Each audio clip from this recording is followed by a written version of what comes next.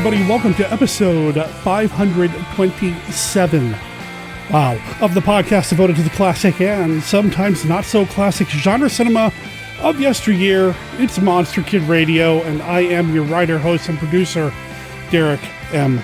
Cook. I'd like to welcome you to the show by playing a little bit of music. Right now, you're hearing the song Asleep in Armageddon. It's from the band Bamboogie Injections. It's from their brand new album, Orbit Chaos. You can pick it up over at bamboogieinjections.bandcamp.com, or you can just follow the link in the show notes. So check out this album as well as their other albums.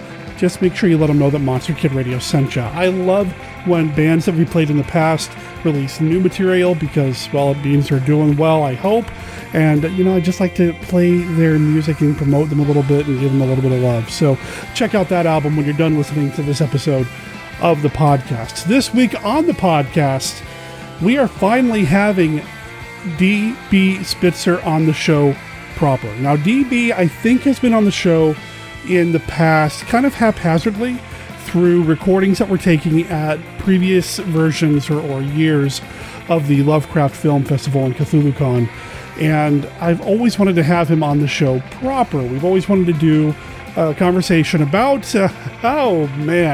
definitely a classic or not so classic robot monster. And that's what's happening this week here on the show. Now, of course, it would not be an episode of Monster Kid Radio without some amazing segments from amazing contributors. Kenny is here with his look at famous monsters of filmland, and Mark Matsky is here with his Beta Capsule review, where he talks about every single episode of Ultraman, going through the entire Ultraman saga. He's already done Ultra Q. He is now in the first series of Ultraman, and, it just keeps getting better and better. Everything that we talk about in this episode of Monster Kid Radio, you're going to find in the show notes over at monsterkidradio.net. From here, you're going to find links to our Discord, our Facebook, our Twitter, our, what do we got else over there? Reddit's over there. Yeah, we've got a lot over there for you to follow up on, including buttons for you to go straight to Amazon and pick up any of the movies that we've talked about in this episode of Monster Kid Radio. I talk about this typically at the end of every episode, but I want to mention it here at the top because anytime you buy anything through Amazon using one of those Amazon affiliate links, and it doesn't have to be what the link is for, anytime you buy anything from Amazon, if you use that link, we get a little bit of a cut, and that helps out the show. It's one of the easiest ways for you to be able to support Monster Kid Radio. There's links over there for like Ultraman and Steve's book and just, whatever. But yeah, anytime you shop on Amazon, please consider using one of those links. You're also going to find links to our Twitch channel because we show movies twice a week. The Monster Kid Movie Club on Saturday, where we show at least 8 hours of science fiction or monster or fantasy films. And this time around, we are showing 6 Russian fantasy and sci-fi films curated by Kenny and friend of the show, Matthew Kowalski.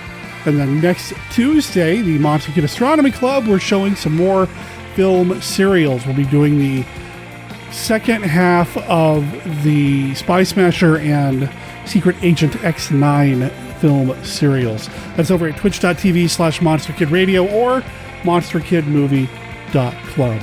We've got all sorts of other kinds of fun things over at monsterkidradio.net, so go check that out. Once again, though, wait until you're done listening to this episode, which is going to pick up right, now.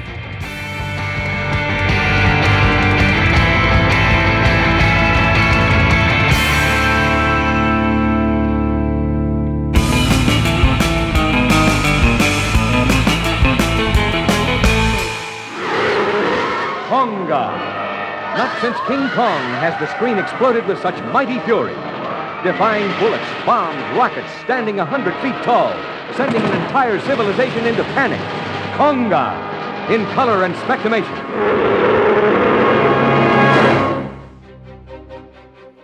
I am Dr. Lee Cushing.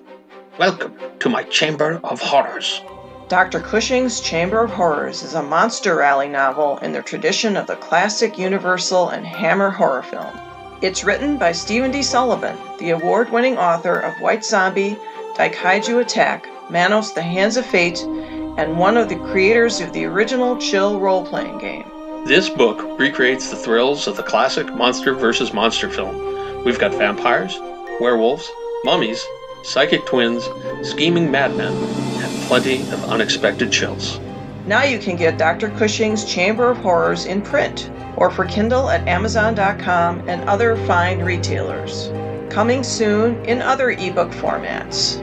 Find out more at CushingHorrors.com or SDSullivan.com and support Steve's work through Patreon at HeySteve.com. I do hope you've enjoyed your visit. Please come again, and remember, the chamber is always waiting for its next victim.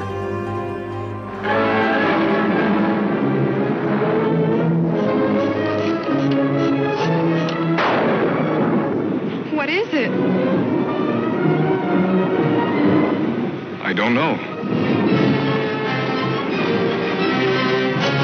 Ejected from unexplored secret stratus, this giant, harder-than-steel piston disgorges strange creatures, inundating our world, twisting the emotions of women, distorting our men.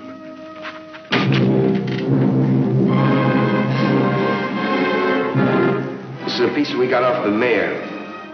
Reflex action like a snake. Cut a snake in half and the two pieces go off in different directions. These things take over a man's mind. He becomes a robot? A machine taking orders? Join the hunt for the hiding place of terror. Find the breeding place of these globs of destruction. In feeding, the mouth parts rupture the cells, convey the food to the stomach by a pumping action.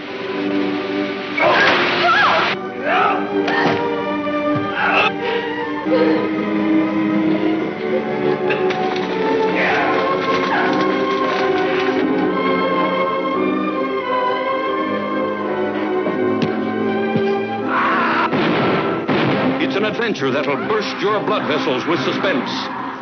See The Brain Eaters.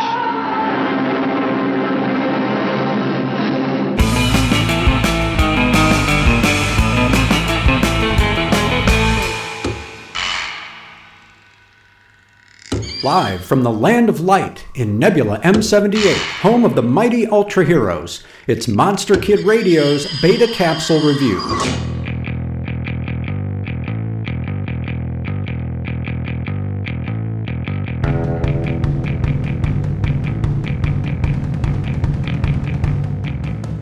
If you met a rascal from outer space and he had the power to grant your wishes, what would you do? One man decides to do some pretty foolish things, putting Japan in peril in Ultraman's 11th episode. Things begin with Hoshino and friends witnessing a UFO landing in an industrial area. They track it down, discovering a small solid orb that has a most unusual property. It transforms into anything that one can imagine, for as long as one can keep it in mind. After he and his friends create toy cars, cakes, and pianos, Hoshino delivers the globe to the SSSP for study. It's determined that the object is some kind of living stone, and its abilities are demonstrated to a group of curious reporters. A mysterious man slips into the press conference and uses a creative method to abscond with the sphere.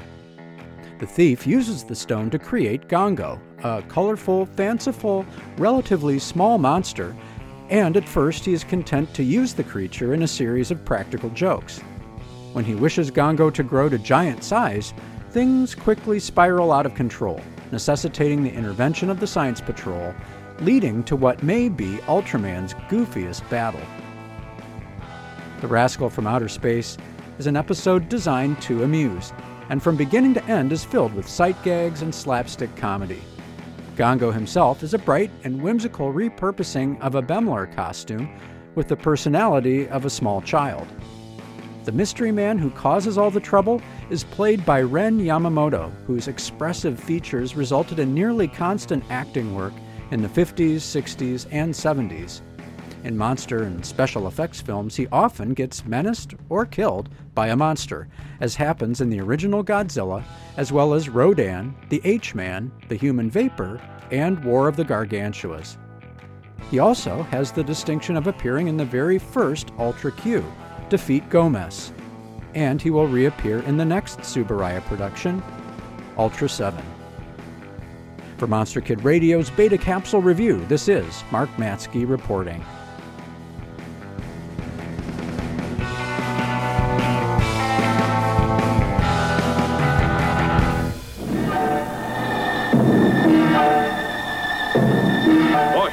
Vapor.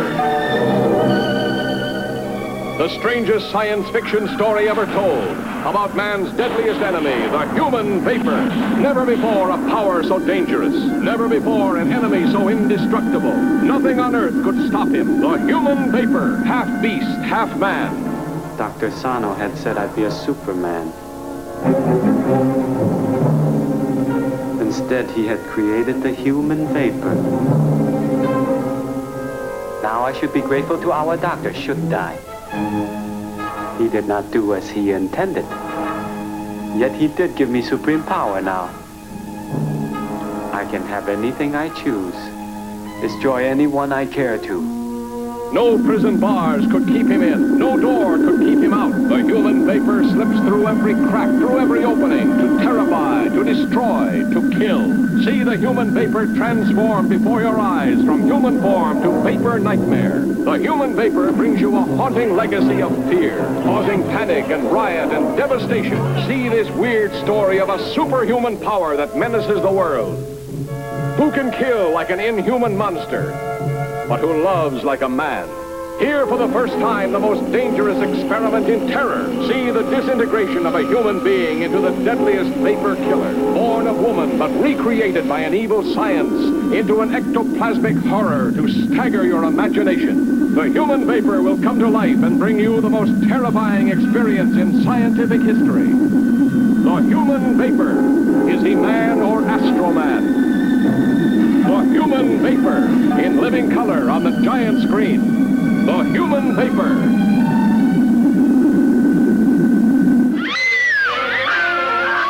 From the gay-sin spots of a great city to the last desperate refuge of millions underground, the incredible, monstrous H-Man strikes terror to every heart, disintegrates everyone it touches.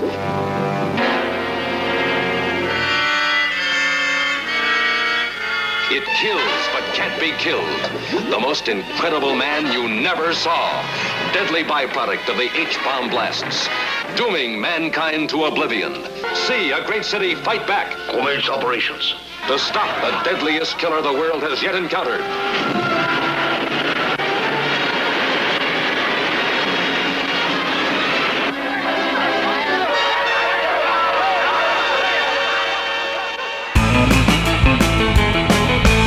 Hello there, Monster Kid Radio heads. This is Kenny with a look at famous monsters of Filmland.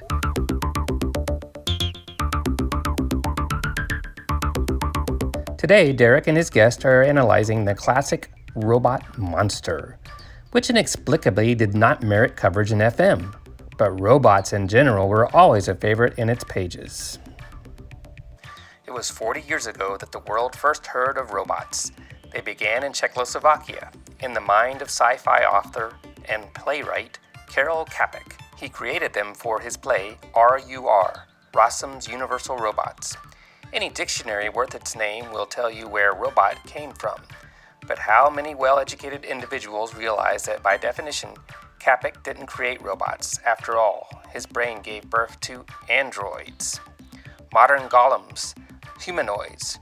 For the popular concept of a robot has come to be a man of metal, a creation of copper and steel and wires and light bulbs, an automaton, a Tobar, a Robbie.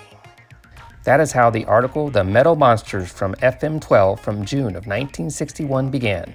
It was 6 pages long and featured brief write-ups on Maria from Metropolis, Robbie from Forbidden Planet and Invisible Boy, Tobor the Great, and the invading robots from Target Earth. It included pictures from 1934's Vanishing Shadow, Earth vs. Flying Saucers, which weren't really robots, Invisible Boy, Captain Video, Tobar the Great, and the Mexican film Platillos Voladores, also known as The Flying Saucers.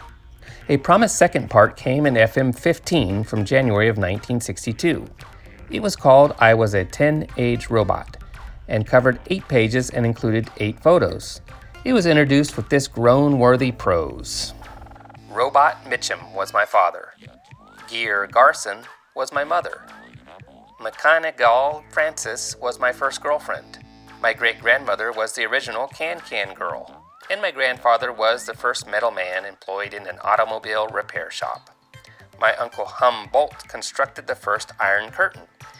We used it in our house to keep the bathroom dry when we took a shower. Of course, we always showered in oil, as all robots hate water like vampires loathe wolfbane. Rust, you know. We went oily to bed and oily to rise.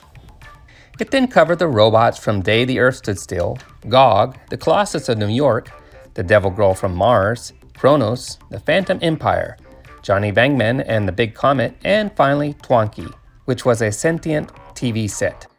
It ends with a list of 23 movies that included robots.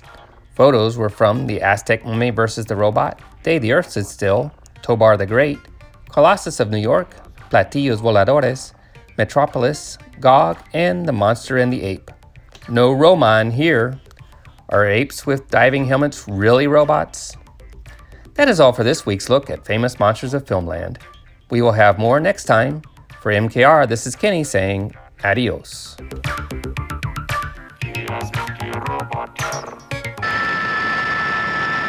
We saw this with our own eyes, an object the like of which we had never seen before. A frightening, strange shape descending from outer space with relentless purpose. Where did it come from? And what did it want of us? Hello. It's an aircraft, all right, but like nothing I've ever seen before. Hello. What do you mean? Hello. It's like something from another planet.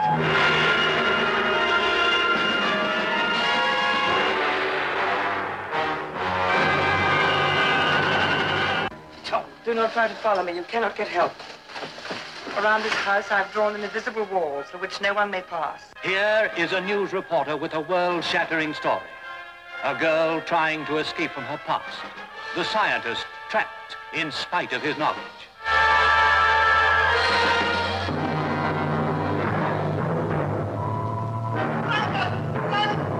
And here also is the barmaid, hiding a murderer's secret. A murderer with a life already forfeit. And introducing the Devil Girl from Mars herself. Get back or I'll fire. You fool. Get back! Shoot, man, shoot!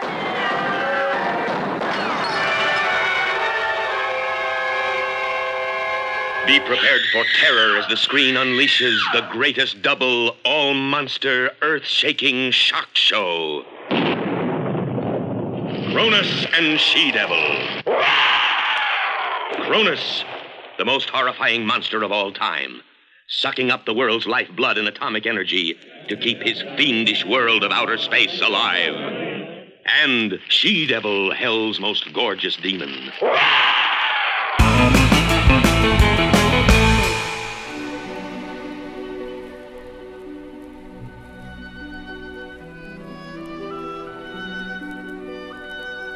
This is Count Dracula, and I'm here to offer you a friendly warning. Derek and his guests often get excited, and occasionally this results in revealing key plot points of the movies they're discussing. You know how the children of the night, monster kids, can get sometimes. So consider yourself warned. And don't come begging to me to kill them for their transgressions afterward. I have more pressing issues to take care of, like that pesky Van Helsing. I mean, I kind of love this movie, and, there's things about it that I really think are terrible, but there's things about it that I find very endearing and kind of love. It's like, the cinematography isn't terrible. The sets are non-existent. The acting is kind of like, the whole movie feels like, okay, well, I know a guy who has a gorilla suit and I've got a diving helmet. She'll be easy to get because she just got blackballed. This guy's a foreigner. Okay, cool. And these other people, I can get everyone for super cheap and I know that person there. And, it's like, we don't even have sets. We'll just do this. And all of our special effects will be from other movies and stuff that we'll do in post. And it's like, all right, cool. Oh, man, it's just over 60 minutes. Well, really long credit scene with a bunch of magazines laying on the ground. Oh, man. Listeners, who you've been hearing is DB Spitzer, who has kind of sort of been on the show in the past. Yeah. Through appearances at like the Lovecraft Film Festival, things like that. But this is the first time we've actually connected for an in-depth conversation about a movie that gets really deep. DB, welcome to the show, man. Hey, it's good to be on the show. Good to be with the Monster Kid Radio crew. So yeah, no, excited about this. Been way too long. I know we always talk about it, and I know we talked about Robot Monster years ago. Oh yeah, this is like 4 or 5 years in the making, I think, by now. That seems to be a theme lately with my recordings that I've been doing lately with people. It's, we talked about this for years, and we finally pulled the trigger. Finally, we're making it happen. Well, I'm glad it's not just me. I thought maybe I was the bottom of the barrel that you're just hitting. No. It's just, my scheduling. I've been getting these weird orders from Roman, and, I don't understand, but I must, but I can't, and I don't know. Before we talk about Roman, though, I want to talk about you, man. Yeah. You've been podcasting for a while. You're, as far as I'm concerned, a pretty important voice in this space when it comes to all this niche stuff that we're into. People's Guide to the Cthulhu Mythos, Radio Free Oleander, you're doing all sorts of stuff. How long have you been podcasting? Oh, goodness. I tried to start back in 2009, and I recorded a bunch of stuff, and then I couldn't figure out how to get it online because I didn't understand the internet very well back then. And then I finally got everything together in about late 2014, and I started People's Guide to the Cthulhu Mythos in about 2015. And I did that until the pandemic. And then David Heath, I've been helping him with a show that I've been producing for him, Dave's Underground Goat Shenanigans. And he'd been donating stuff to Black Clock Audio Tales, my audiobook podcast. It's all on the same feed. I used to try and do them all on different feeds, but that just became a big mess. And everyone's just like, put them all on one feed. And I'm like, I'll put them all on one feed. And then I'm like, why don't I just collapse all shows into one show? So I took People's Guide to the Cthulhu Mythos, Black Clock Audio Tales, Dave's Underground Goat Shenanigans, and then combined them into this thing called Radio Free Oleander, which is a real podcast about a fake radio show in a fake town. It's kind of like, I don't know, we talk about Dungeons and Dragons, we talk about nerd geek culture, and we also talk about the ongoings of, I don't know, a town that's somewhere between like Mayberry meets Silent Hill. And there's all kinds of goofy, corny jokes. We try and keep it as PG as possible. We talk about Dungeons and Dragons. We just talked about James Bond the other day. We have authors, writers, directors, podcasters. You've been on a number of times in the last year, I believe. Yeah, I've done a couple of sessions with Dave, and it's been a blast, man. Yeah. He better have been telling you that every time I talk to him, I say, tell DB I said hi. Oh yes, yeah. No, okay. yes. All right. I'm calling you out, Dave. Yeah, and in some way, we're kind of analog horror, and analog horror's kind of like making new media look like old media, and it's horror, but it's kind of horror as in like you have to read between the lines to kind of get what's going on. Like this is the end of our broadcast day, and I don't know, I guess examples of analog horrors, if you go to YouTube and look up Channel 58, a really kind of broad, goofy example, I guess, would be like some aspects of Welcome to Night Vale. Okay. But there's like weird things that happen in the background, kind of like we don't point at and go, yeah, there's like a ghoul infestation in the next town over, and this is happening, and it's slowly decimating the countryside, and this is what's going on. That's not happening in our show, but because we don't actually talk about the horrors that are happening surrounding us. We just kind of talk about the dumb, goofy things that we find interesting happening in our fake town, while terrible, weird stuff happens in the surrounding peripheral. But sometimes it's like I have to remind Dave, oh, hey, Dave, remember, this terrible stuff's happening in the background. He's like, oh, yeah, no, I remember. I'm just not bringing it up because Farmer Dave doesn't know about it. I'm like, oh, okay, cool. So a little peek behind the curtain there. It's fascinating. Yeah, because I mean, I know Dave. Dave's a friend. Dave's been on the show before, and I'm actually going to have him on in the future to talk about Astro Zombies, which I can't wait for. Nice. Yeah, you know, he's been a supporter of MKR for a long time, and every time I talk to him for your show, it always starts as Farmer Dave doing this, but then it quickly devolves into just a couple of guys talking about whatever goofy topic we decided to talk about that week. Oh, and yeah. Then and then it's kind of sandwiched in this Farmer Dave talking about what's going on in town, to who the mayor is this month, to which I love. I love the approach, and I love the take, and I'll make sure there's a link in the show notes for everybody to check it out. But to keep it simple, just to kind of let people know about it right now, pgttcm.com. Is that right? pgttcm.com. That's where all of the feeds kind of mingle. That's where the hive is. But yeah.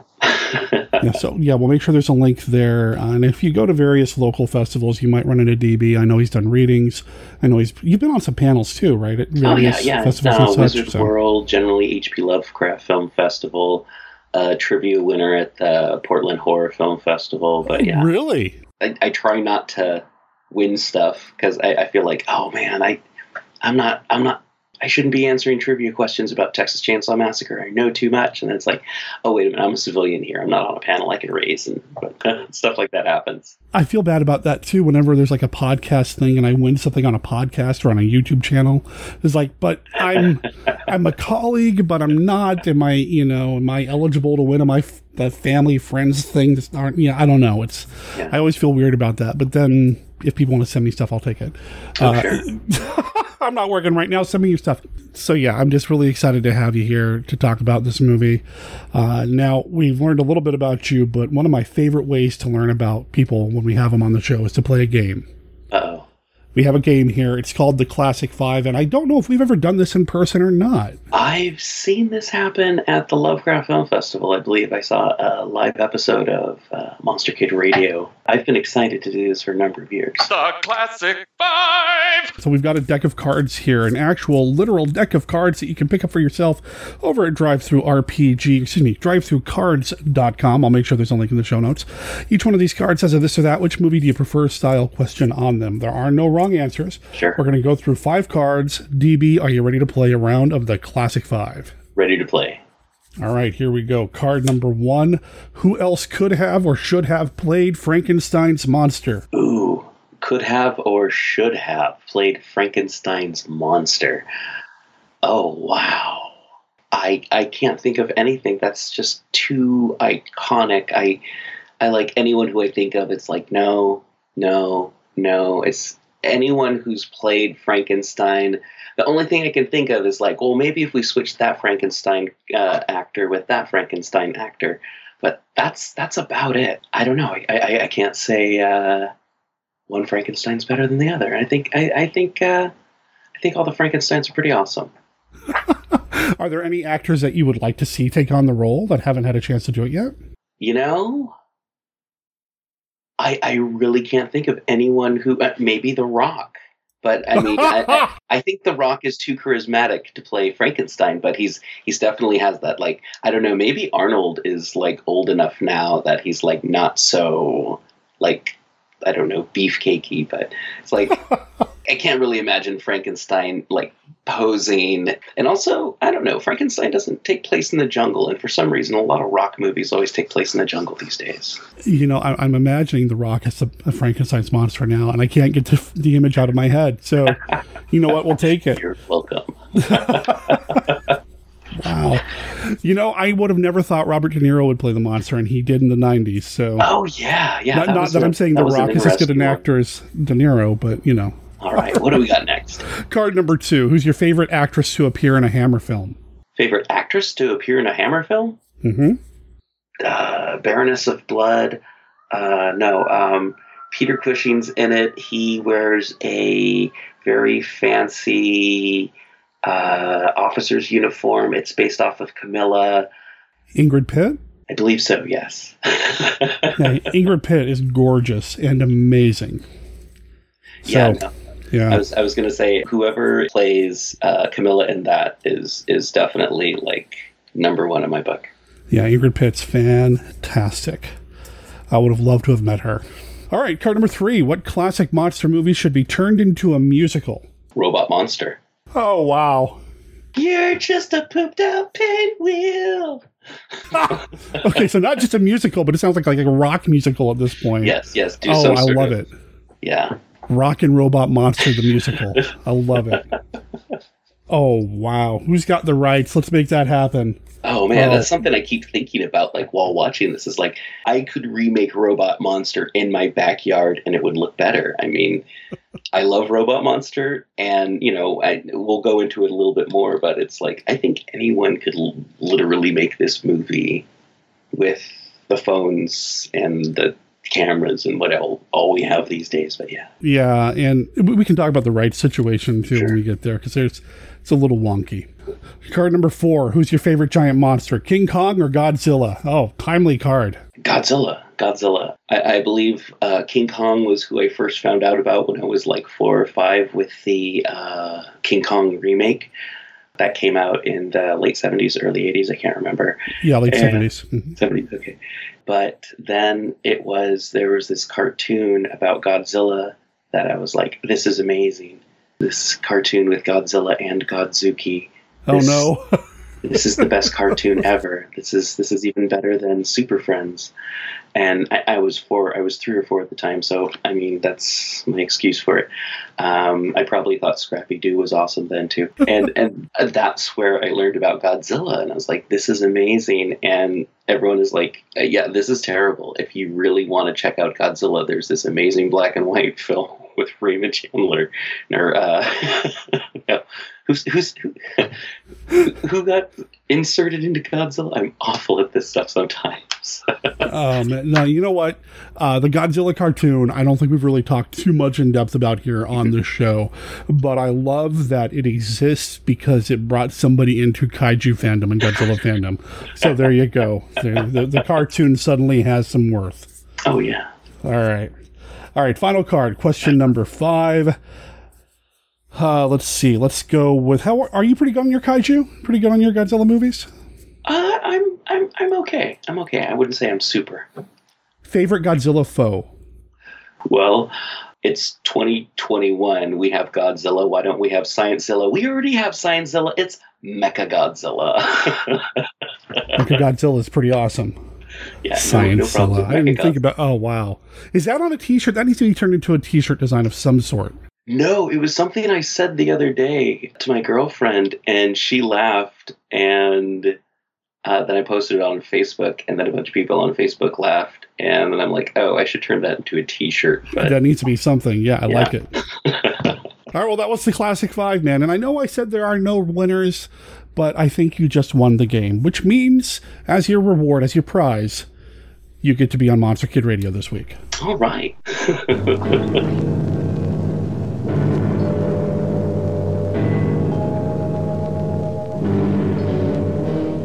With the swiftness of a deadly cosmic ray, the Earth is invaded by indestructible moon monsters. Their ghastly mission, death for all humans.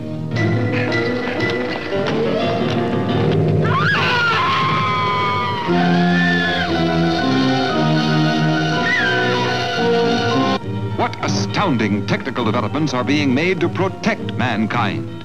Robot Monster brings you an actual preview of the devastating forces of our future. Unsuspected revelations of incredible horrors that will terrify you with their brutal reality. There is no escape from me. Fool humans, there is no escape.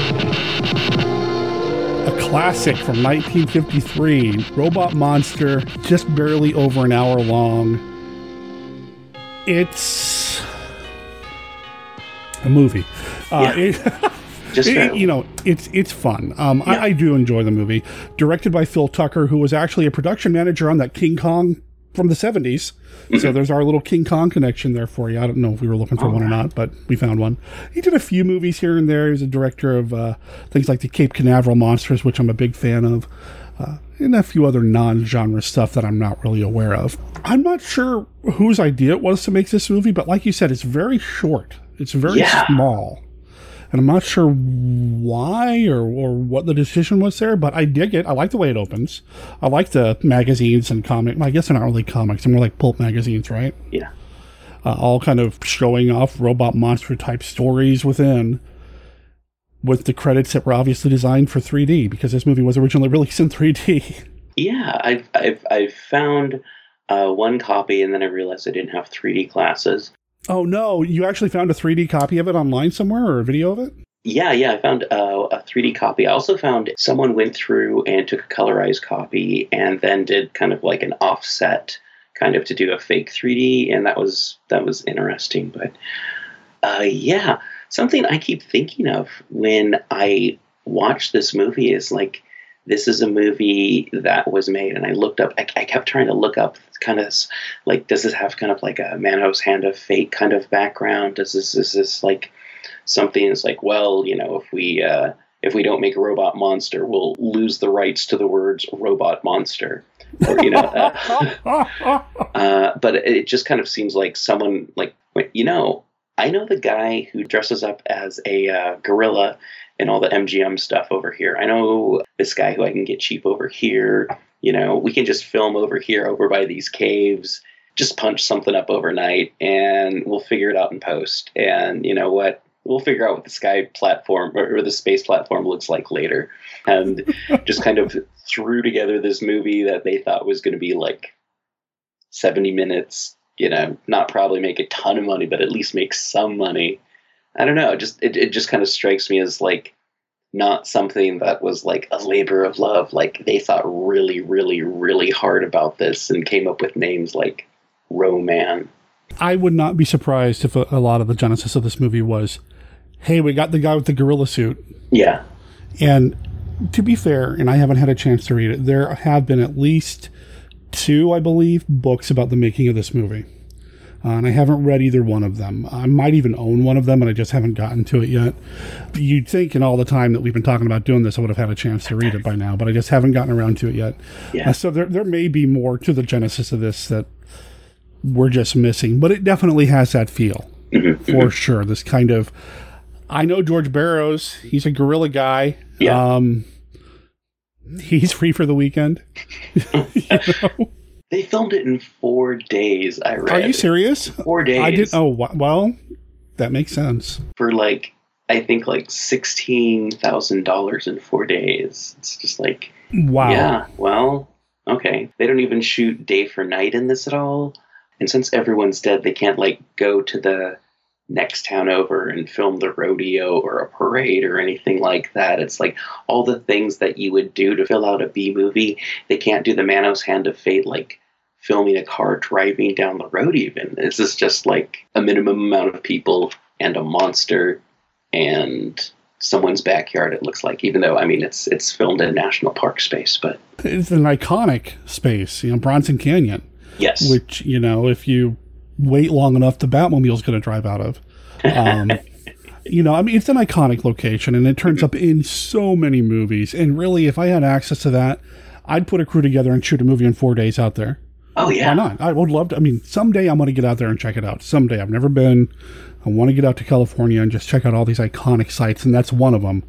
And I'm probably big enough to pretend to be Ro-Man while I'm around out there. I think I have a Foundry suit somewhere that we could make a monster outfit with.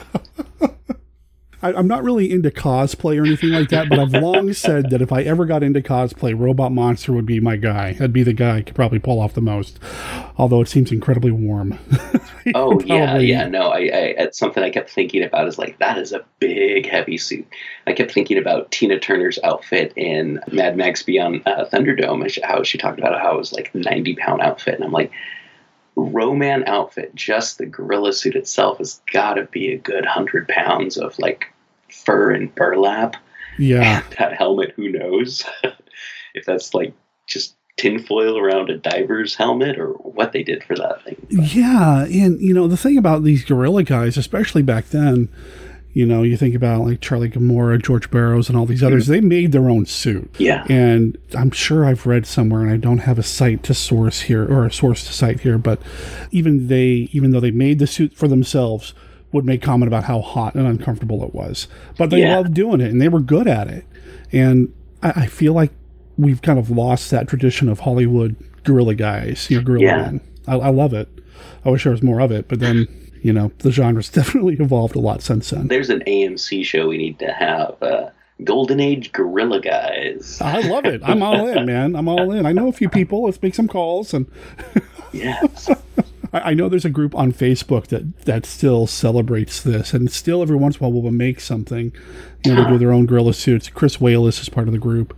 And I've seen some of their short films and all that, and just it's awesome. I mean, just what they did. I mean, the Bob Burns would do it, and all these other folks. Just it blows my mind. Yeah. That was like a job. It wasn't. I wasn't an actor. I wasn't an actress. I wasn't an editor, director. I was the guy in the gorilla suit, and that was his job. Multiple films. I mean, I don't think Hollywood's really needed anything like that since Congo. Right? Yeah. I mean, if nothing else, Rick Baker maybe filled that role for a little while, but then, even then, he only did a few in suit. Sure. Yeah. And now I'm having images of schlock running through my brain. It's like, oh, that's a movie. Even though this movie feels kind of low budget. Okay, it is low budget, even though it definitely feels low budget.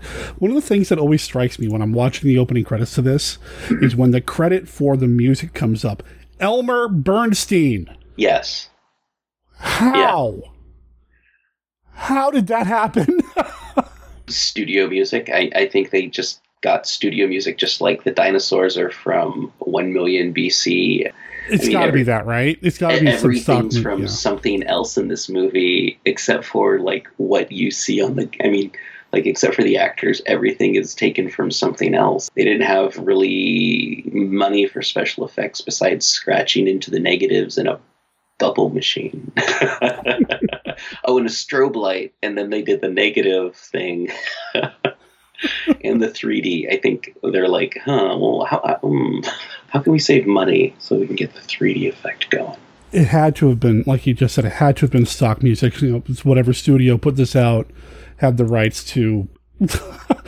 How many scores did he do? Over 200 film scores over the years. Oh, yeah. I don't know where he was at that time, but wow, I guess it gives the movie a more epic feel than I think it deserves. And I love it for that. Yeah. There's certain things that really kind of lend Robot Monster to feel more of a movie than it actually is. Like you have like the gorilla suit, which shows up in other stuff. Mm-hmm. You have the score, and you have the cinematography in this film is not terrible. It's competent. It looks like a real movie. It stuff's in focus. It's like they got someone who knew what they were doing. It's like the sound and the cinematography work, which, I mean, you go and look at other movies. Like Manos Hand of Fate was terrible, but this is like people who knew stuff about movies who actually, this isn't, just like people who didn't know anything. This has actual actors in it. And they're like, hey, who wants to make some money? We're going to make a 3D picture real quick, and we'll just outsource a bunch of the other stuff and fix it in post, as I keep saying. And that's just what it feels like. It sounds like we could make a quick 3D monster movie so fast, everyone. Okay, fine. Yeah, sure, I can do it. I got a weekend. I'll do this Memorial Day. Okay, sure, fine. And I hate to be cynical, but like I've worked on stuff like this in the past for like just little small monster movies in college towns. And it's just kind of like show up in the middle of the morning, like before the sun comes up, set everything up, film everything you can from as many different angles because you only have one place to shoot. And get out of there before hikers show up because they be like, wait a minute, why is everyone dressed like hillbillies? And are those real shotguns? You say that and it kind of sheds a different light on the movie for me.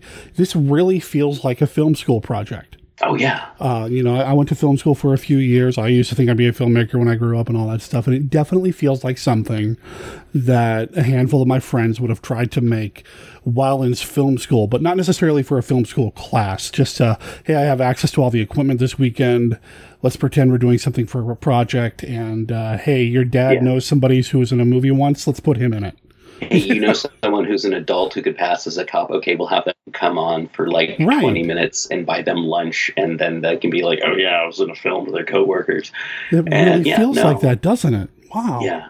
Yeah, and I guess this is like Phil Tucker's first movie. He had the other one that came out before this, but this one was technically filmed right before that. And yeah, no, this is just like everything I read about this, little bits and pieces. It's just people who knew people who just wanted to get something done for as cheap as possible, and let's make it 3D. And that's one of the things that I love about the genre, especially in the 50s and 60s. And I used to tell people when I was going to film school that I can't wait to make horror movies, because they seem to be the most accessible. You can make horror movies. It didn't matter how much money you spent on it. You can still pull something off. And then I would always follow it up with the caveat that it used to be like that for science fiction until Star Wars came around. Now you've got to have millions of dollars for a science fiction movie. But with horror movies, you can still keep it cheap. Sure. Before Star Wars, you could keep science fiction movies cheap. And, well, this one they kept cheap. Oh, yeah. Yeah, no, this was... The one thing that still bugs me, I got this as a gift a billion years ago. Like, I got a copy of Robot Monster, I think with a DVD player in the 90s. And I'd seen parts of it here and there as a kid, and it was like, oh yeah, it's the gorilla movie with the thing on his head, the gorilla with the TV on its head, I thought of as a kid. And then I watched it, and it was like, this movie is stupid and amazing at the same time. Then I tracked down the MST3K, and I was like, oh yeah, no, this movie is amazing and stupid at the same time. And it was something that just always felt like little bits of cast-off bits from here and there, very student filmy. But there's always like things that bugged me about the movie. It's like, why does only one person have a Austrian accent? And the film is like really, really kind of like with the explanatory dialogue, it's like, okay, we had a lot more stuff that we wanted to film, but we're not going to film it. So, all right, Roy, you tell Alice all this stuff. Alice, you tell Roy all this stuff. Johnny, you tell everyone all these things. And now we know everything that we know what happened to everyone and why there's no one here. Professor, you tell your part. Okay, lady who doesn't have a name, you talk. And we're going to lose the girl that plays Carla, so let's kill her off. Yeah. So yeah. It's like, oh, she has to go back with her mom in 2 days. So okay, we'll kill her off, and then we just won't have her. And it feels cheap, but not cheap at the same time.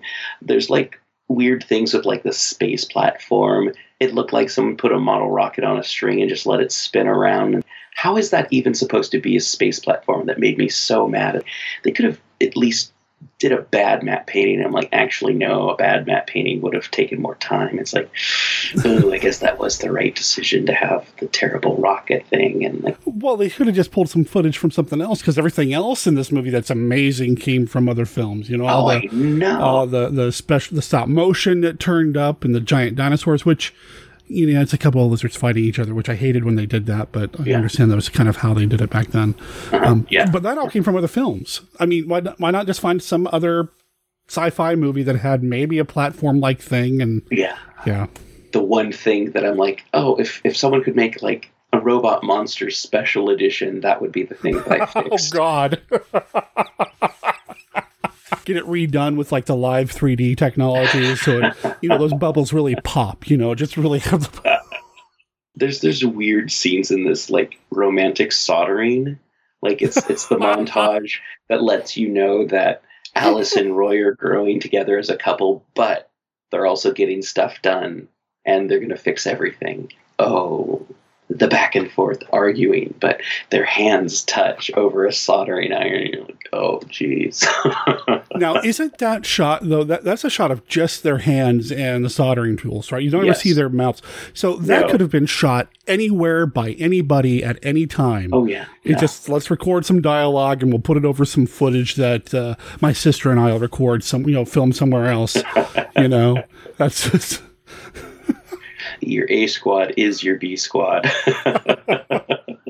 And I know we're sitting here laughing and that sort of thing. And on MKR, we try to respect the movies a little bit. And I want to be clear. I love this movie for all of its faults. It's so just wacky and impossibly bad, but I still love it. I'm never bored. I think anyone who's done any creative work or filmmaking can see, oh, I know what happened here. I have a good idea what happened here. They just ran out of time. Or, oh, that's why they had to do it this way. It's like, oh, hey, that's a really good way that they filmed this, because you can see if they filmed it here and then they also filmed it there. You can kind of tell that they just kind of like put the camera in the center and moved it around. It's like, okay, this is this place, that's this place, that's this place. And if we turn it this way, it's this place. And we'll just picnic over there. I was watching it today. I was like, oh, they just set up their picnic in the one place where there weren't rocks everywhere. It's like, why would you go to a picnic? Is like, oh, hey, we're going to go have a picnic in the middle of a rock pile and run into some geologists. Just...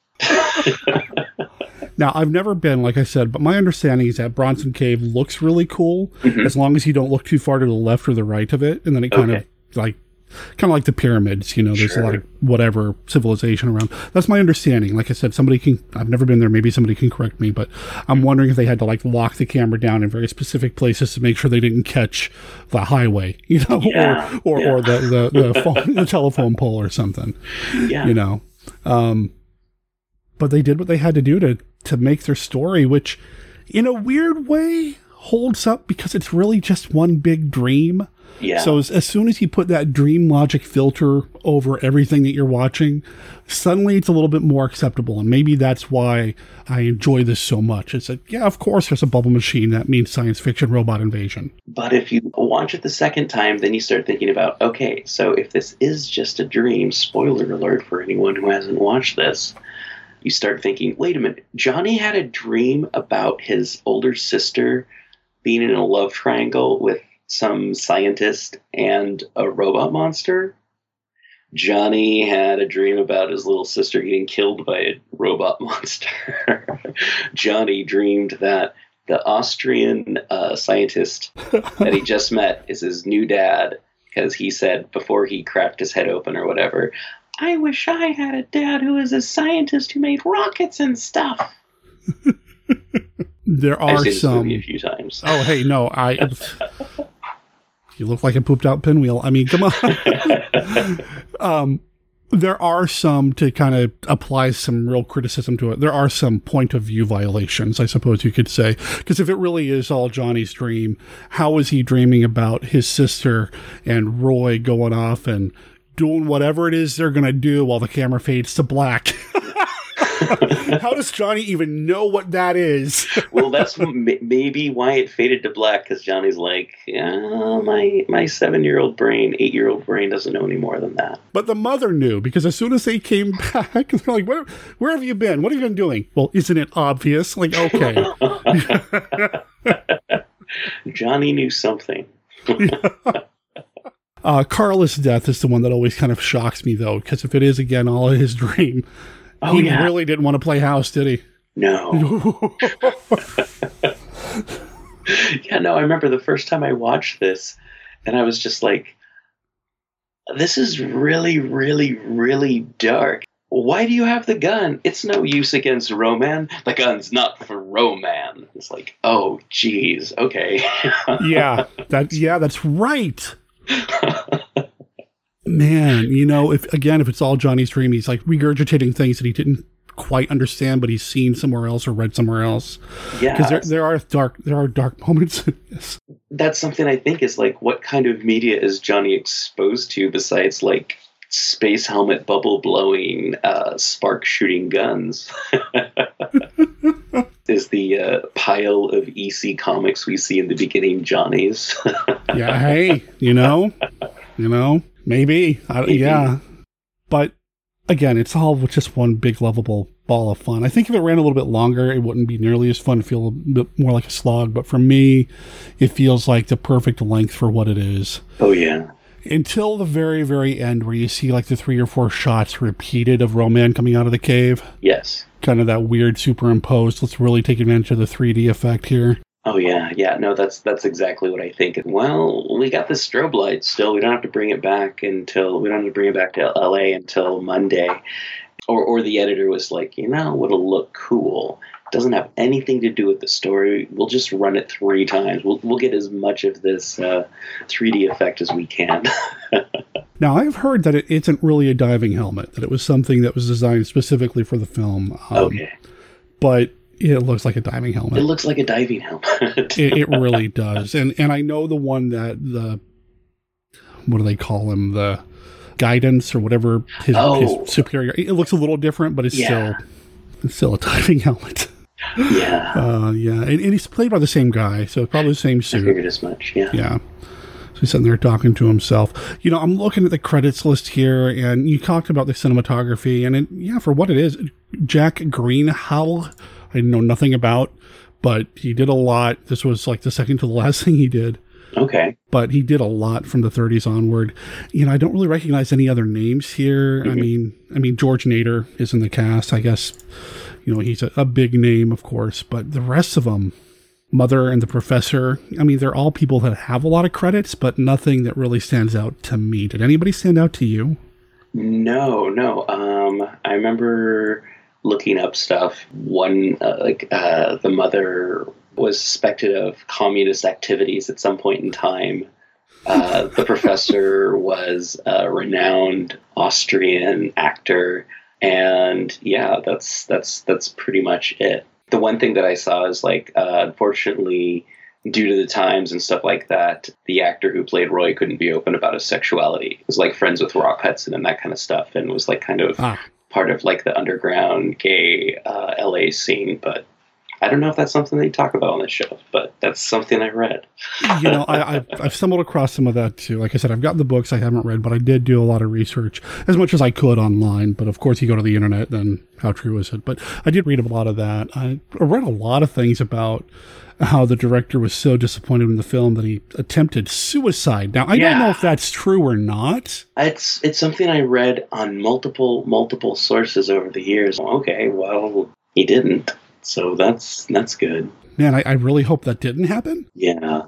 I can't imagine being so disappointed in this film that would have been but anyway, trigger warning, whatever. Yeah. It's one of those things that may or may not have happened, but I can't confirm it. Mm-hmm. If I could talk to him now, and I can't because he's no longer with us, I'd tell him I loved the movie. It's just so much fun. Yeah. Even though it's a big goofy mess. Yeah. Oh yeah. Yeah, no, I've been a fan of it for a long time, and it's because of it takes itself very seriously. It does. It's at no point in time is anyone like, can you believe I'm in this? Nobody's winking at the camera. Everybody's playing it dead serious, even though it's got this weird childlike logic all over it. Yeah, which I guess does kind of lead into the fact that it's Johnny's dream, but.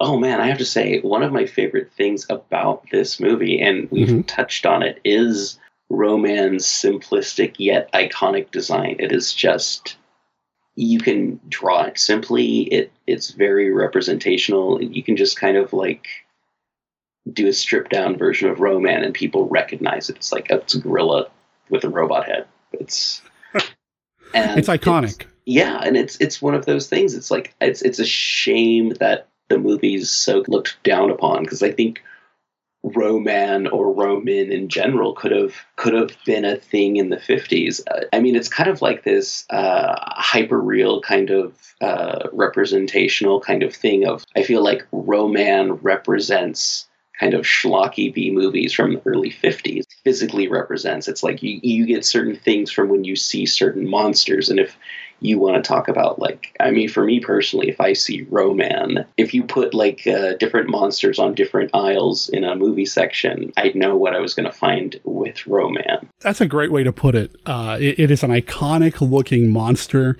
for sure. The design, it speaks so clearly as to what it is. Mm-hmm. It's not trying to be anything other than what it is. And it is still such an iconic piece of just imagery from this particular, I guess, subgenre or era of filmmaking that I love so much. I respond so well to this kind of stuff. And I mean, if you don't at least smile a little bit when you see Roman, I don't want to be your friend, man. I don't want to know you because Roman's awesome. Yeah. I mentioned the rights situation. At one point, it was believed this was in the public domain. I don't think it is. The person who says he's got the rights to it is a guy by the name of Wade Williams, who is somebody who has made a lot of questionable claims over the years regarding what he has rights to and what he doesn't. I've never spoken with the guy. I haven't done enough research to say one way or the other what I feel, but I know that in various communities online, he's not, I guess, well-liked. That he's known for putting his name on movies that he has no business putting his name on. Gotcha. That said, Wade Williams is the person who made it possible for us to all see Ed Wood's Night of the Ghouls. Okay. Because Night of the Ghouls was something that Ed Wood had shot, sent to the lab, and then couldn't afford to have it processed. And it sat there for years. And Wade Williams was the person who finally said, hey, you still have that? Let me buy it. And ended up putting up the money for it. And because of him, we now have access to that film. But he owns the rights to that one for sure, unquestionably, because he put money into it. Yeah. Wade Williams may or may not be the person who really has the rights, but his name's all over it. And if you go to the Copyright Office, that's whose name you'll find on it. That said, he's not been shy about making sure people can see it. It has been released on DVD in various formats or various labels over the years. You can get your hands on it pretty easily. Mm-hmm. Oh, yeah, definitely. It is really easy. You'd think it was in the public domain, how easy it is to get a hold of. Yeah, that's true. And that is the thing about the internet these days, is that there's a lot out there that you can get online that you probably shouldn't be able to, but it's out there, so you do you. I just checked Amazon. It is currently selling on DVD. Wow. For $42.99. Really? So that usually tells me that it's getting ready to go out of print, is when a DVD label starts jacking up their prices like that. It's about to go out of print, or they're about to lose the rights to it. It's currently put out by Image Entertainment. I'll make sure there's a link in the show notes, but really you can stream it off Amazon as well. Yeah, I had a copy from, I think, Rhino Entertainment from like 2000 or something. It's out there. You can find it. And I recommend it. I mean, it's a great way to kill about a little over an hour. And you get to see Ro-Man. Oh, yeah. Nothing else. Ro-Man, I would love a Ro-Man action figure. And I know there have been some custom ones and some real nice ones made over the years. But I'd love to have like a Ro-Man bust. I'm a big Lego fan. And I keep dreaming that I'm going to make like a Lego bust of Ro-Man's head. You know. Just someday, because I love the look of the guy. I love Ro-Man. Yeah. I'm in the Ro-Man fan club for sure. Good deal. Same here. Anything else you want to mention about the movie before we start wrapping up here, man? Goodness. The outfits are just kind of weird. They're like, well, we've got some white cotton dresses, some white cotton slacks, and a beige top you can put on. Roy, halfway through the movie, you got your shirt dirty. Okay, just film the rest of the movie without a shirt. No. You don't need a shirt for the wedding scene. It's just stuff like that. He just randomly takes his shirt off for no... Really. Yeah, it's like the last half of the movie, he doesn't have a shirt on at all. There's just little weird things like that in the movie where it's like, oh, they had a prop for that, but they lost it, so it's just not there anymore. And... it's such a cool, fun, charming film. It's funny in spots where it's not supposed to be. It's funny in spots where it is supposed to be. It's kind of scary in a couple parts here and there if you like actually let yourself get sucked into this movie. And it is a goofy film, and it's not really hard to get too, immersed within it, but it can happen. And let it happen. Let Ro-Man embrace you in his big furry arms, you know? I want a hug from Ro-Man. That's a t-shirt right there. Yeah. See it. Check it out. Love it. Let me know what you think of it. And maybe hop on over to DB's podcast and tell him he's right or wrong or whatever about Ro-Man. But whatever you do, check out DB's podcast. That's PGTTCM.com. Radio Free Oleander. That's what you got to look up. Radio Free Oleander. Check it out. Listen to David and DB spin the tales of this imaginary town with a very real podcast that's supposedly a radio station that's not I don't know. It's a head trip, man, but I love it. I get confused. Heart, a film of tender love, and the screams of vampire death. Now there's a powerful motion picture that rips at your emotions. The Vampire Lovers, It brings you beautiful love and vampire evil, and it'll drive your mind through 1,000 terror-filled moments. You'll hear whispers of warm desire become shrieks of chilling death. You'll taste the deadly passion of the vampire lovers and become a slave of the damned. You'll discover the sweet embrace and the deadly kiss of blood nymphs who refuse to die. The Vampire Lovers. It's in color, and it had to be rated R. Under 17 must be accompanied by a parent or adult guardian. Don't miss The Vampire Lovers. Daddy, what's a schlock? Well, son, a schlock is a beast from 20 million years ago who eats nothing but bananas, milk, chocolate cake, and ice cream. Is schlock strong? The strength of 100 full-grown gorillas. Pretty strong, eh? Yeah, but the heart of a puppy.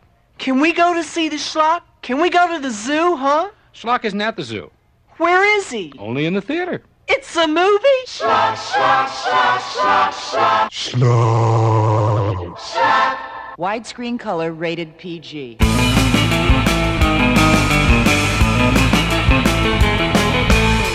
That brings us to the end of the show. Thank you for being here. Thank you for being part of the Monster Kid Radio experience. I couldn't do what I do without you doing what you do.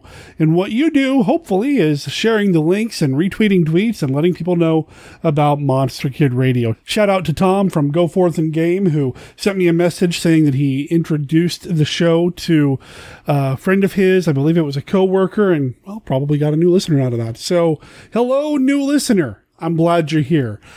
Anytime we can grow the Monster Kid Radio audience, I want to take that and I want to support that, because the more Monster Kid Radio listeners hopefully means there's more Monster Kids out there, and there needs to be more Monster Kids as we continue to just love and celebrate these movies here, even something like Robot Monster. Once again, thanks to DB for being part of the show this week. Please check out The People's Guide to the Cthulhu Mythos, link in the show notes. What's coming up next week? Well, we're going to go from Robot Monster and snap you right into a classic, bona fide classic, no air quotes here. We're going to be talking about the Peter Lorre film M. And we're going to be doing that with Eric Martin from the Cineversary podcast. Eric has been on the show in the past when we talk about old-time radio.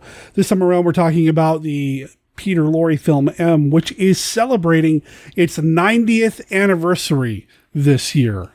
How cool is that? And that movie, wow, what a film.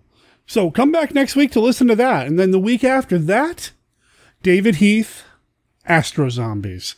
That's right, we're keeping you on your toes. Robot Monster to M to Astro Zombies. It's crazy times here at MKR, man. Crazy times. If you have anything that you'd like to share with the show, well, hey, Monsters in the Machine. Let the listeners know how they can contribute. You can call and leave a voicemail for Monster Kid Radio at 503-810-5MKR. That's 503-810-5657. Or you can send an email to the podcast. monsterkidradio@gmail.com is the email address. That's monsterkidradio@gmail.com. Until next week, remember that Monster Kid Radio is a registered service mark of Monster Kid Radio LLC. All original content of Monster Kid Radio by Monster Kid Radio LLC is licensed under a Creative Commons Attribution Non-Commercial No Derivatives 3.0 unported license. Of course, that doesn't apply to the song Asleep in Armageddon. That is copyright 2021.